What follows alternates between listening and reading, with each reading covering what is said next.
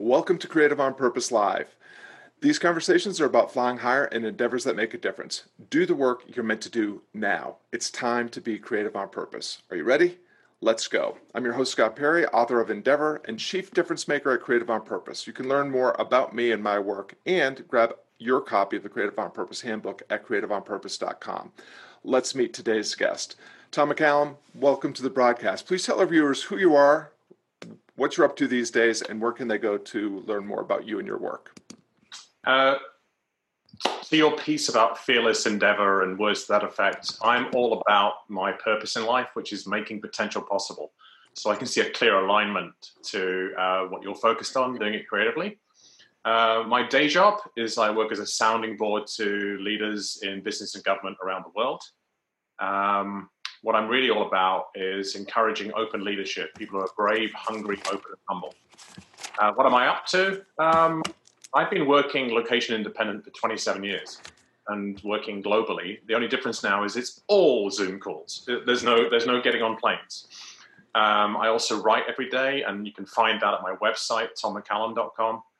And I'm focused on both them. Right now, I'm focused on both the micro and the macro. The micro is I opened my diary 8 weeks ago when all this started, just for anybody who has a leadership challenge they want to talk through for half an hour. The macro is I'm really interested in how the world is going to move from here. So I spend a little bit of my time with clients and most of my time listening to people and pinging ideas around. So fantastic. Well, thank you. I would love, so you used the phrase open leadership. I would just love for you to unpack that for us a little bit. It sounds really intriguing.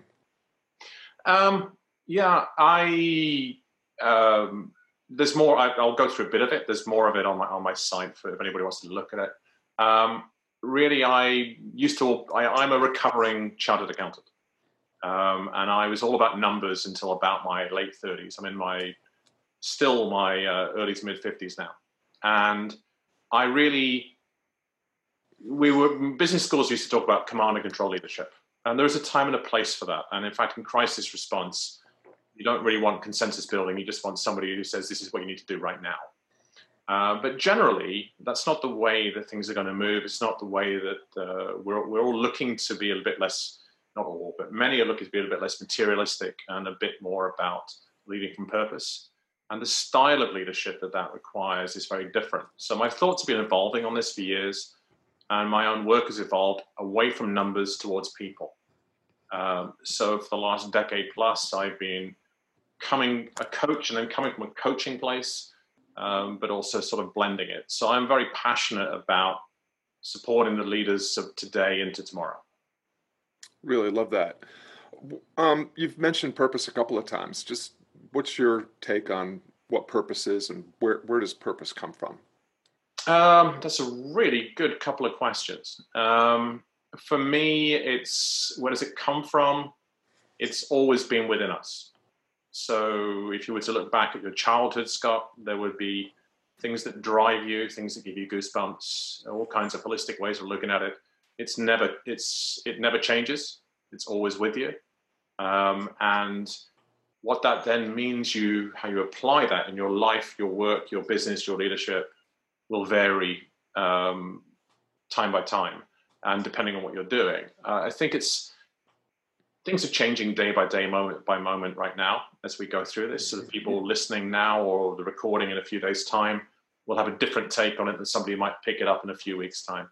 For me, it's hugely important with all leaders right now is coming from purpose. Why do we do what we do? I wrote yesterday around Brian Chesky, the CEO of Airbnb, and his letter you may have seen on May the 6th. Totally anchoring on the purpose of that company, why it exists apart from making money. So the summary of the first question you asked was, what is it? Great question. It means different things to different people. In a business environment, and I tend to work with business leaders, it's why do you exist apart from making money? Mm-hmm. I love that. Yeah, I think it is a nuanced term that gets used and misused depending on where it's being applied. And obviously, as a brand that's called Creative on Purpose, I have given this some thought as well. And to your point, Airbnb is a company, is a brand with a clear mission. They know what they are on earth to do. They know what their intention is. Um, so their purpose is their aim. It's the thing that they wish to fulfill.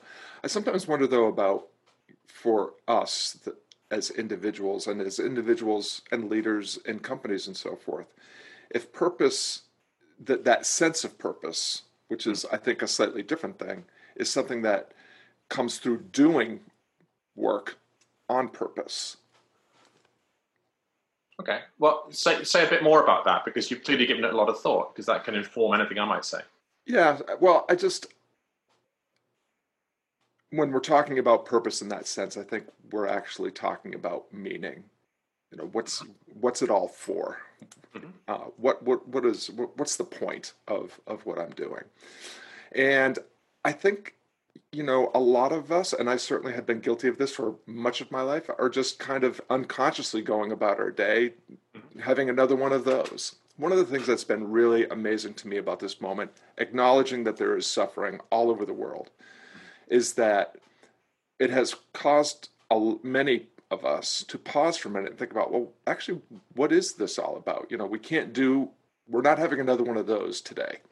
Things are very different for most of us today than they were 6 weeks ago, 8 weeks ago. So what we're finding is that now that we're not doing things the way that we've always done them, just because that's the way we've been told to do them or brought up to do them, now we're learning that we can define a way forward. And this is speaking to the next point I'd love to get your insight on, is in terms of thinking about how do we proceed beyond the moment that we're in. And for me, what we're learning is that the meaning is what it's all about, is what it's always been about for human beings. What does it mean to be human? What does it mean to be happy or have a fulfilled life? And how can I do more of both of that type of thing? So the purpose is something that we bring to the work, as opposed to something that we find within the work. That was a very long-winded explanation of. Yeah, let me touch on that before you. I love the way you're going to go next, but let me touch on that. I've been writing every day for about 3 years now, and I followed Mr. Godin. He inspired me on that. And what I found was, instead of writing a book, I just found that writing, listening to people, pulling the ideas, certain models came to me, and I developed a sort of an evolution of the triple bottom line, which has purpose at the beginning. So if you think of the triple bottom line that was brought forward and resulted in the SDGs and ESG and all these other 3-letter acronyms, it was about profit, people, and planet. Well, my evolution of it is purpose comes first, then people and planet, but profit's at the bottom, because I'm a numbers guy, right? And why does profit at the bottom? Because profit is not a dirty word. But the reason why you're making a profit is because you have a purpose and you want to make a positive impact. And so it becomes about scale and impact. So I very much agree that if we're purposeful, if we bring through a moment like this consciousness to who we are and what our purpose is, then for some people it's enough just to be aware of that and to otherwise sit and have their own life and do whatever they want to do, but not impact others. That doesn't drive me. What drives me is the scale of impact. And it can be one person whose life is transformed. Mm-hmm. But the reason I typically work with people from larger organizations is because they have the opportunity to scale their impact to other people. So I think that you make a really important distinction between, it can be a bit navel-gazing to really focus on our intent, who we are, and then go back to Groundhog Day, which it very much feels like right now, but actually a Groundhog Day where we just go through life day to day, right? But I do have a tendency to judge people who I'm aware of it, who judge people who aren't looking to have a big impact. But having an impact through coming from purpose is very different from having an impact coming from ego. Right. It's growth mindset. It's looking to always improve yourself in the world rather than prove. So. Yeah. Well, I like what you said about the profit too, because like you, I feel like focusing on profit is focusing on the wrong thing. and often leads to decisions that knock us out of alignment with our intention and our integrity. And if we instead do things on purpose, with purpose, for a purpose, for specific people with a specific intention, profit, prosperity, meaning, passion, those are all kind of naturally occurring side effects of doing work that's worth doing to the best of your ability. So I totally agree there. And I like your structure there. And again, to the point of the moment that we're in, I think a lot of us are seeing that the profit piece, which we've all been more focused on than is maybe healthy for ourselves, but for sure our planet. Now we have this opportunity as we appear to be at least emerging from the first wave of this situation, to not just go back to the way things were, but to take this improved approach and this new perspective and this reflective, reflecting on what it really is all about, and maybe do things a little bit differently, and perhaps emerge from this situation better and maybe even better off. What are you seeing in terms of this? You mentioned this at the beginning.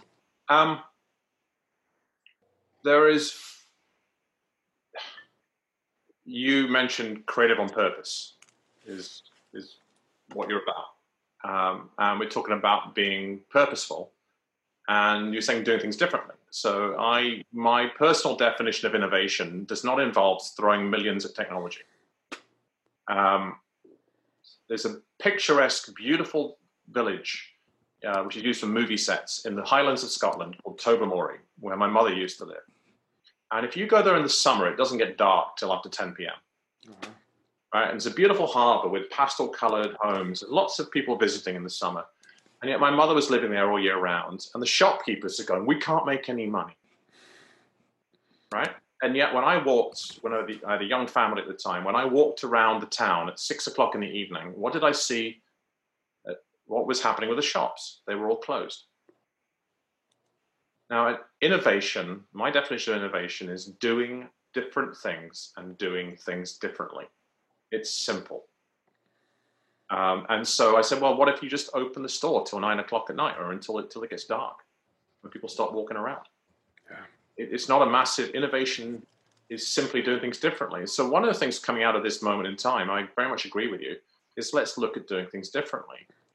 Now, my favorite commencement speech of all time was by David Foster Wallace, and it was called This is Water. There's a beautiful dramatization of it set in a supermarket, which you can find online.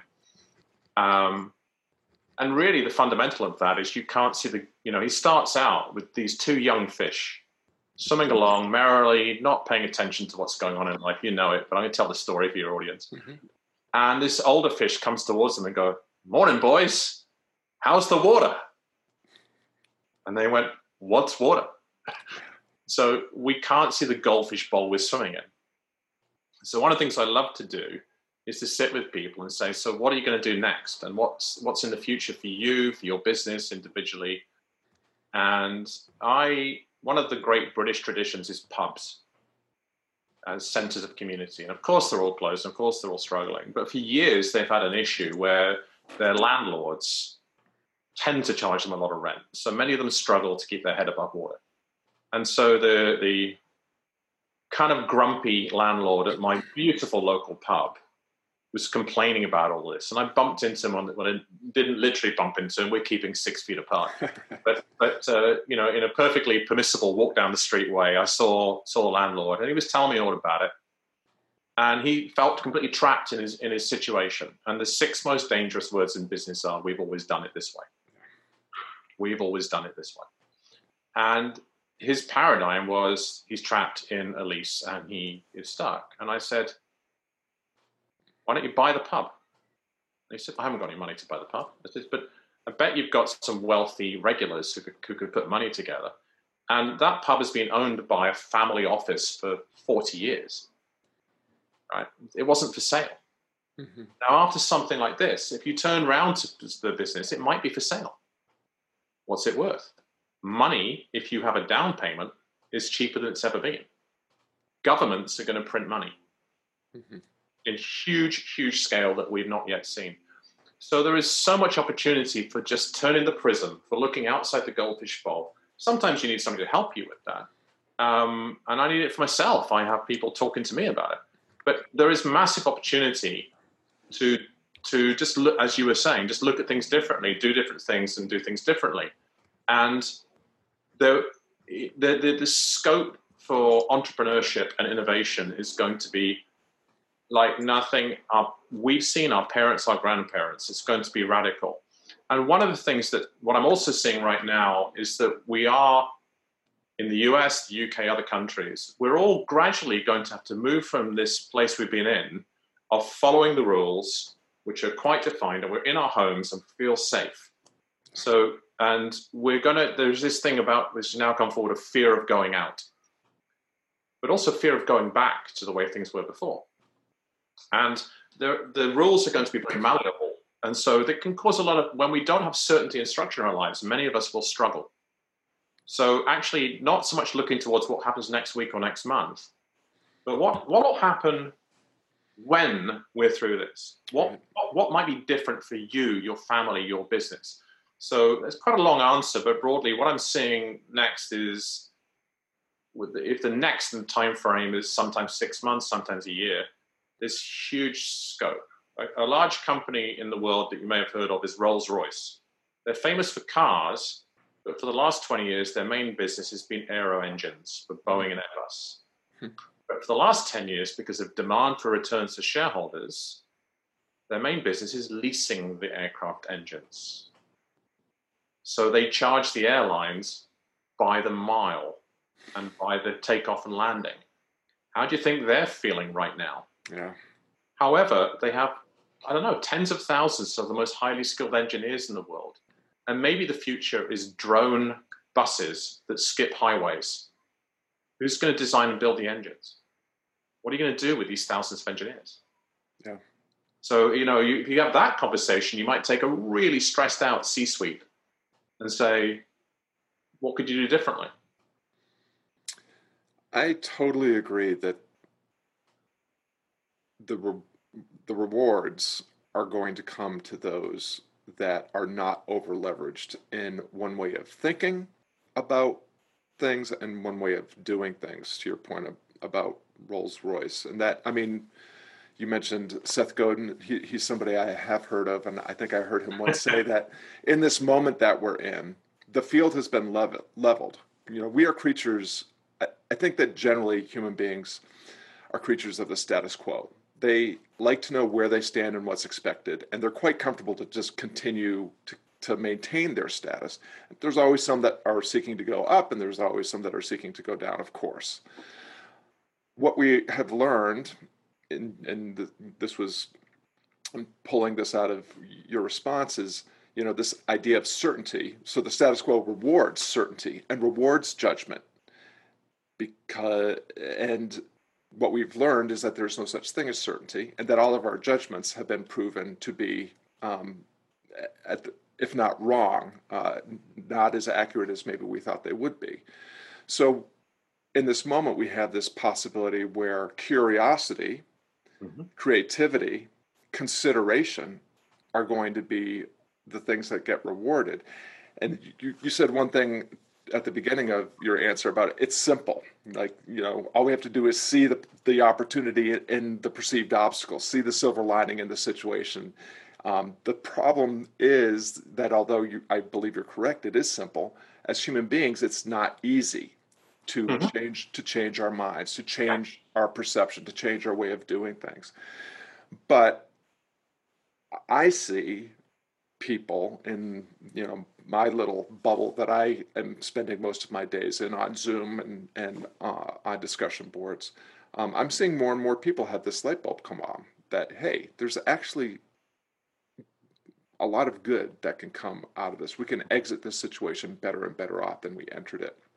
And I love all the opportunities that you just shared with us. And of course, the David Foster Wallace story is always brilliant, but it speaks to this point. Like, this is a time for us all to reflect on, okay, what do I notice now as a result of this situation that I've taken for granted or not even seen up to this point? So maybe as we're coming into the home stretch there, what are some of the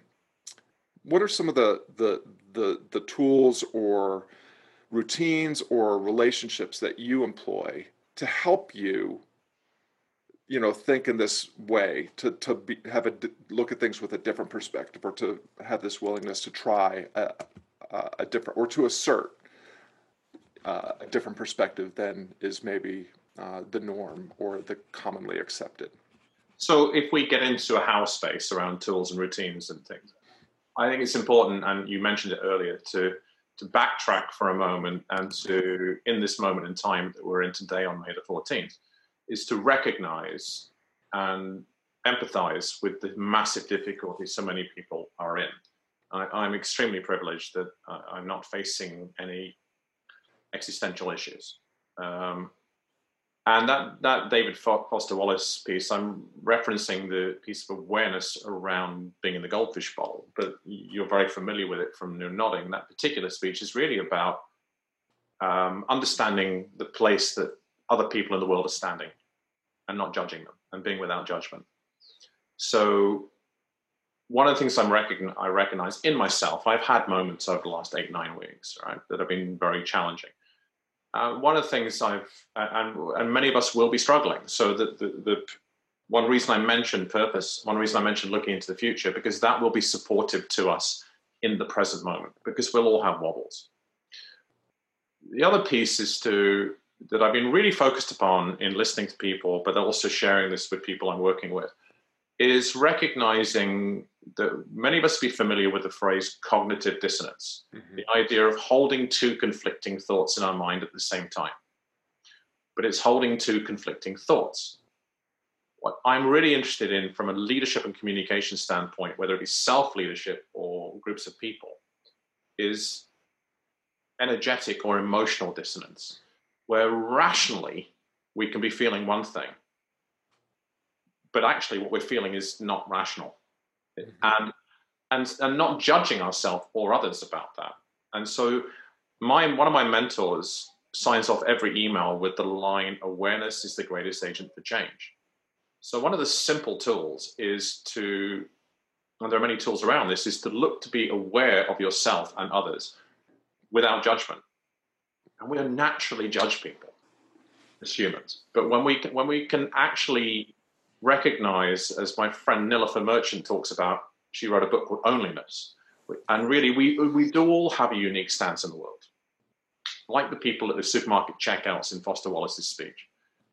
So if we can be aware of the fact that if you wake up in the morning and go, I feel terrible, all right, it will pass, all right, if we allow it. If we overthink it, that's where anxiety comes. So having awareness and recognizing our state of mind, in other words, how we feel about our thoughts, actually has no connection whatsoever to our circumstance. Now, that might be a mind-blown thing. You might go, no, rationally it does. But think of the amount of times you may have had a moment, a down moment, particularly. We've all had dark and black moments through all of this. I'm making an assumption, but I think virtually every human has in the last 8 weeks. And it's a shared experience. But it passes. Now, we might sit in it for a long time. But actually, if we can recognize that, if you've ever done any meditation or breath work or anything like this, is to recognize that if you try to attach to a thought, you get stuck in it. But if you can allow it, if you can hold it loosely, allow it to pass, it's like a bus. Another one will be along in a moment. So I'm being really loose with this and not being specific. You'll have other guests who'll be more specific. But truly, self-awareness and around the distinction between what we're thinking and what we're feeling, and recognizing where they disconnect. I had a laugh out loud moment recently. I've been sitting on so many Zoom calls. I got a thrombosis, a blood clot in my leg. I had to go to a major hospital, which is a bit scary, but they handled it really well. I then had, as I left, I got initially quite a scary diagnosis. It turned out I got the all clear. But as I left, I found myself, I said, checking in myself, going, how do I feel? And I went, I feel really zen and really calm and really reassured. I should, in quotes, have felt really anxious and really apprehensive and really worried and really concerned. Somehow, for no particular reason, I felt the opposite. And I laughed out loud. Because it was this awareness again, my state of mind has nothing to do with the circumstances. You cannot legislate for how you feel. It's just a feeling and it will pass. So there's no granular tip in there, but just be aware of how you're feeling and that your state of mind is different from your circumstances always. They're not even related. No, I think it's a very to the point and actionable. I mean, awareness to I'm hearing also this idea of mindfulness and presence, like being in the moment that you're in and not attached to stories you tell yourself based on the past and not attached to stories about what you want to, what you desire to happen. That's incredibly important. And then, what comes up for me is also the recognition of agency. Like we are in control, as we have come to see, of very little. Everything that we expect to happen can disappear, very, very quickly. At the same time, we do control the two things that are required for us to live lives with equanimity and a sense of flourishing in any situation. Is we get to decide how we see the situation, and we get to decide what we do next. And so, as agents, of our destiny, we have these tools or these abilities to change our minds. And to the point that we were speaking to earlier, it is fairly simple. At the same time, it's just not easy, but things become easier when we turn them into a habit, a daily practice. If I could, you've reminded me of something very quick as a tool. My favorite and the most impactful book that I've ever read, and I know my friend Chip Conley, who you've had on the show, shares this book, is by the philosopher Viktor Frankl. Mm-hmm. It's called Man's Search for Meaning. And when he was it's half biographical, and when he was in a concentration camp towards the end of the war, where they're systematically looking to strip all choice and all humanity from you, he came up with his core, which is that we always have choice. Mm-hmm. And at a time like this, we feel we have very limited choice. Our choice is how we choose to respond to any external stimulus. So the way I summarize that is the ultimate freedom is choice. Yeah, well said. I think the quote that I actually just listened to it on audiobook not about a few weeks ago, and it's, when we are unable to change our situation, we are forced to change ourselves, is something around that.